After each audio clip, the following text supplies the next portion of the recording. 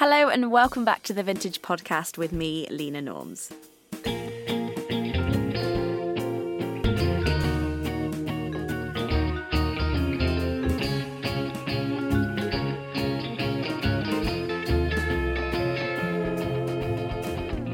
Now, I don't know if any of you bookish types are a little bit like me, but I have a tendency to get stuck in my head. There is often a huge disconnect between my brain and my body when I am stuck in a book. And it's easy, I think, especially as a reader, to forget that you are a conglomerate of water and cells and blood, as well as a floating head constantly thinking about books.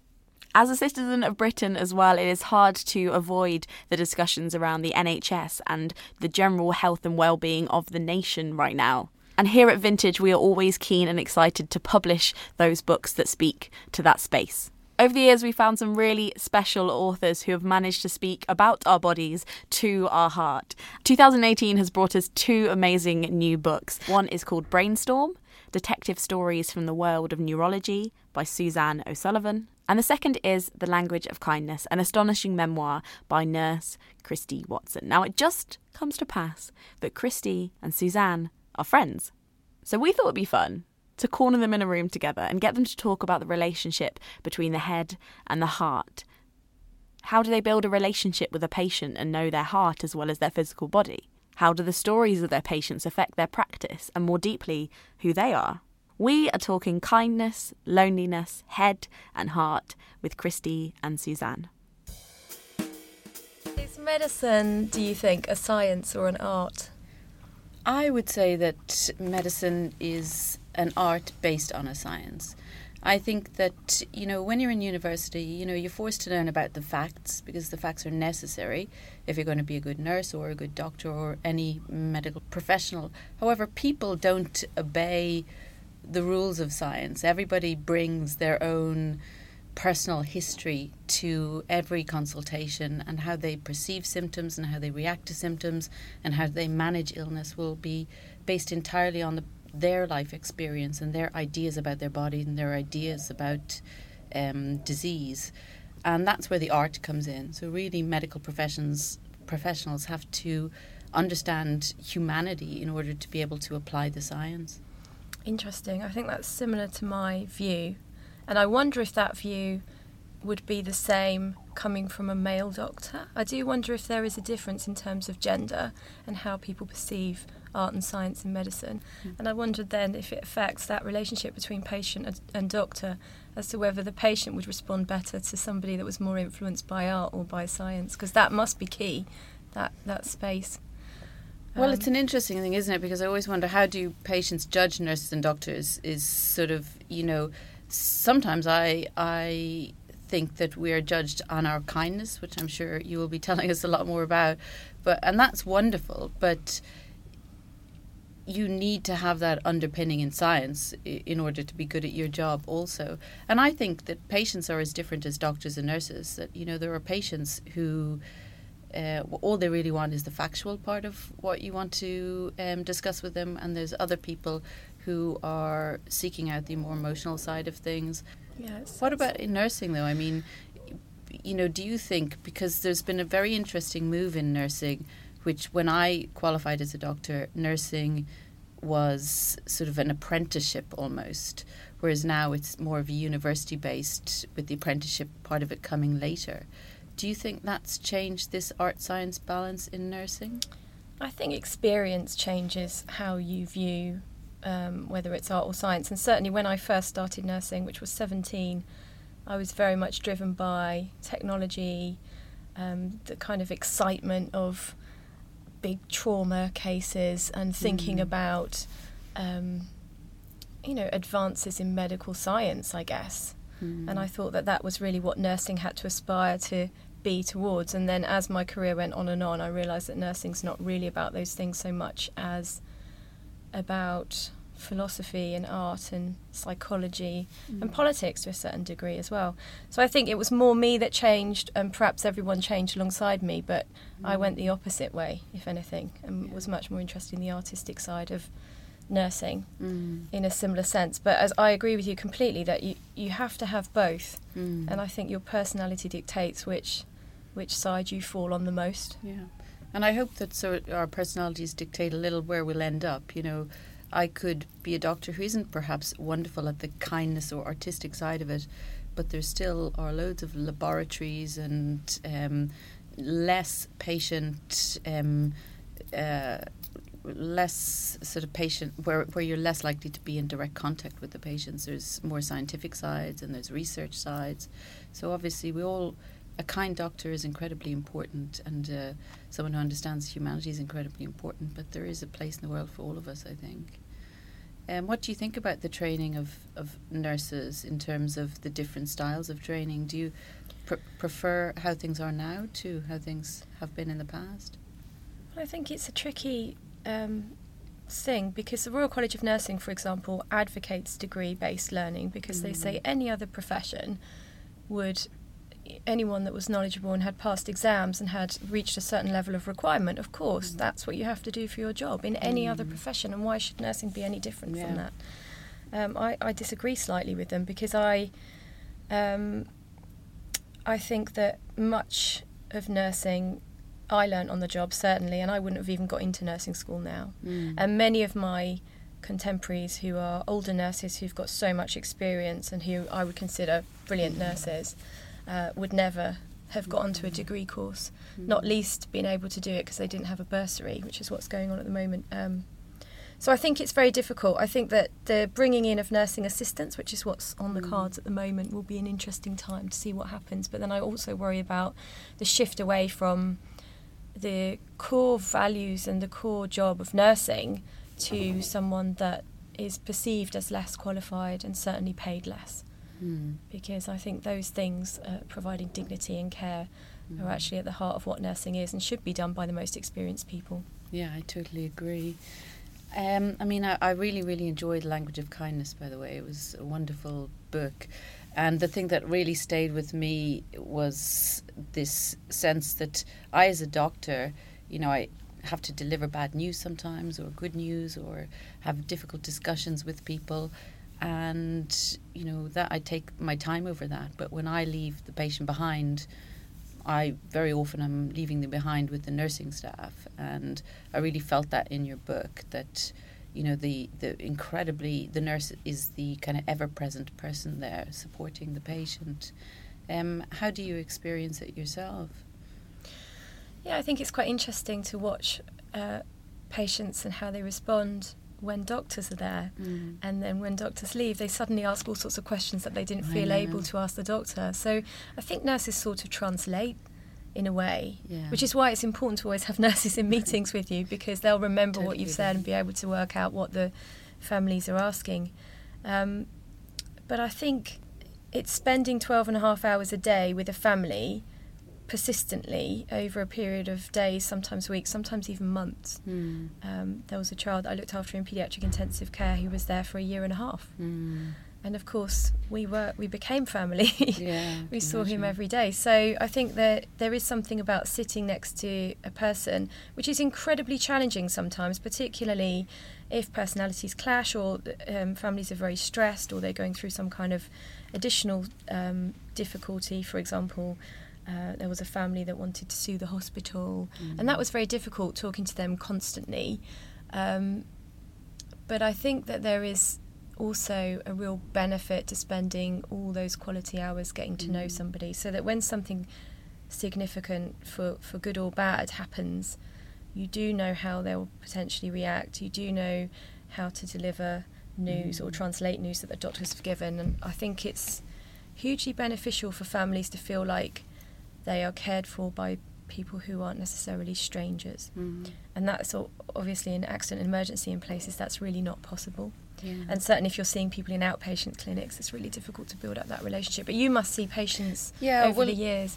It's really, a couple of things you said really remind me of something that it took me 20 years, I would say, to appreciate. First of all, you sort of mentioned about this sort of, you know, emergencies when you go into these professions that we're in. You're thinking, oh, it's going to be exciting to work with all this scientific technology and have exciting emergencies happening. But actually what's hugely kind of undervalued is the amount of reward to be had from developing a relationship with patients over time. Yeah, it's interesting because I, in terms of mutual love, I absolutely loved It's All in Your Head, but I loved Brainstorm even more. Thank you. And I think the thing about it that for me is most interesting is that you describe patients' stories, their whole lives, their story, and that's one moment, a 15-minute consultation.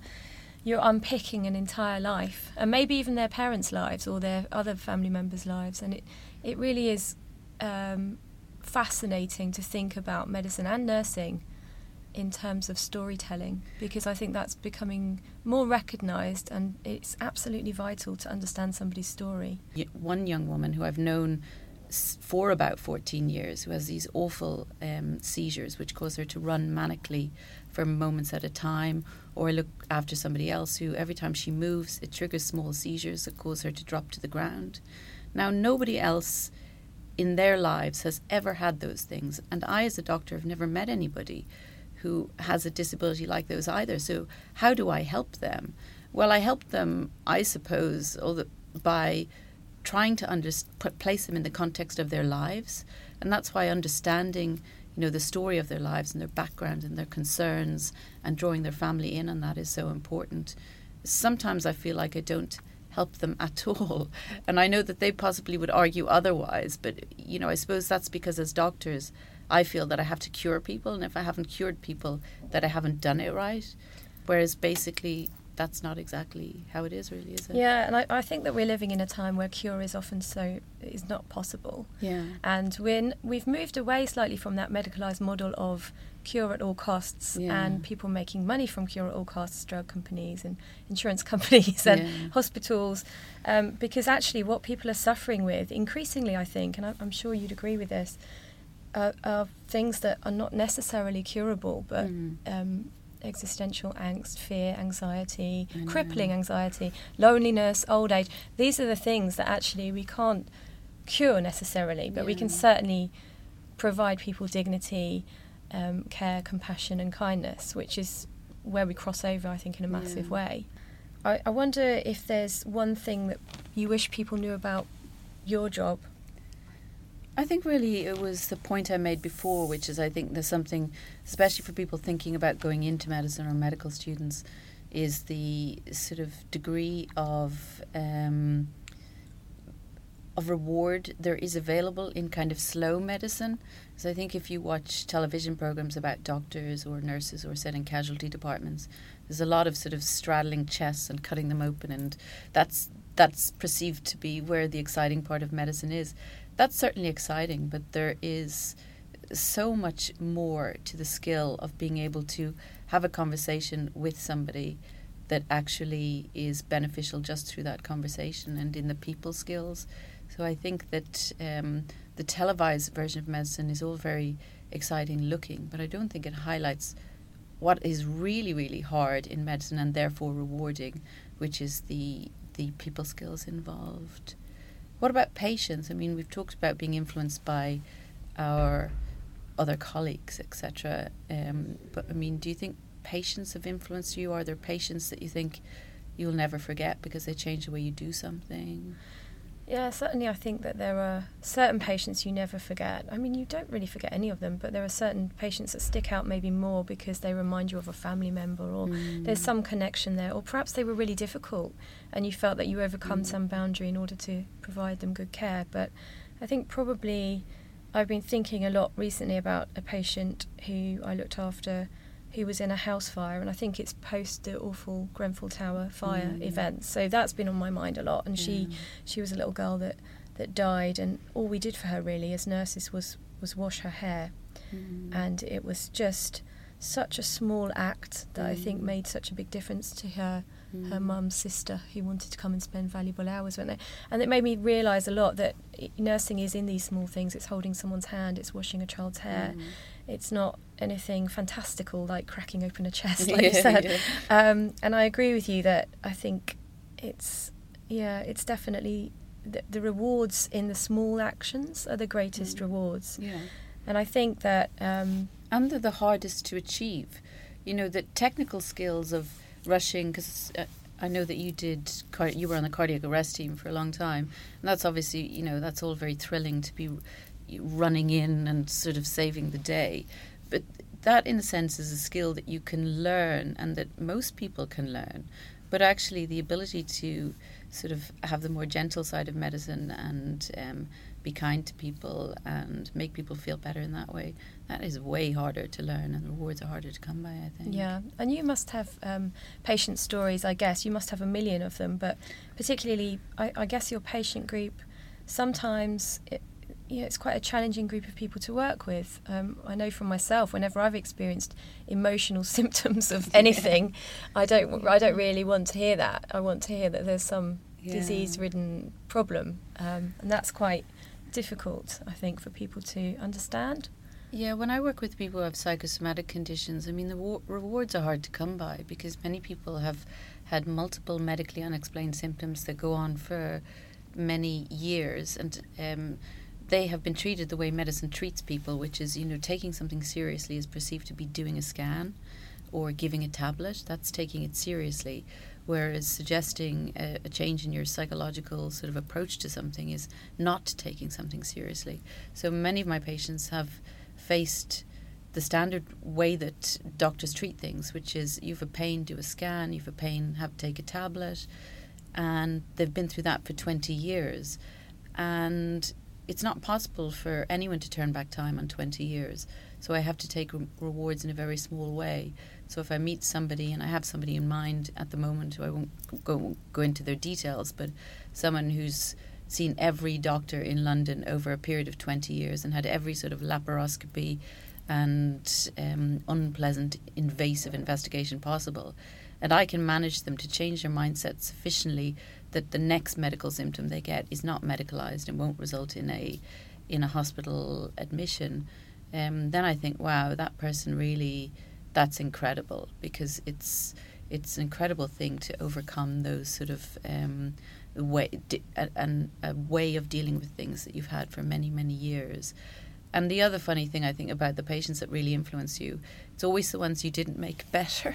It's never, like I've written 2 books now about my patients, and I've very rarely written about ones I made better, because they failed to sort of, that was easy in a sense, because they obeyed all the rules of my textbook. I prescribed the tablet and the tablet worked, and that's brilliant. So most of Brainstorm patients are patients who I did not make better, but from whom I learned. So again, if you have a very bizarre disability, I work with a young man who has these epileptic seizures that cause him to spit and curse repeatedly. And, he gets on with his life in the most incredible way. And they're those sort of people that teach you how to be a good doctor, and how to help people with very unusual problems. And they're the people that stay with you, I think.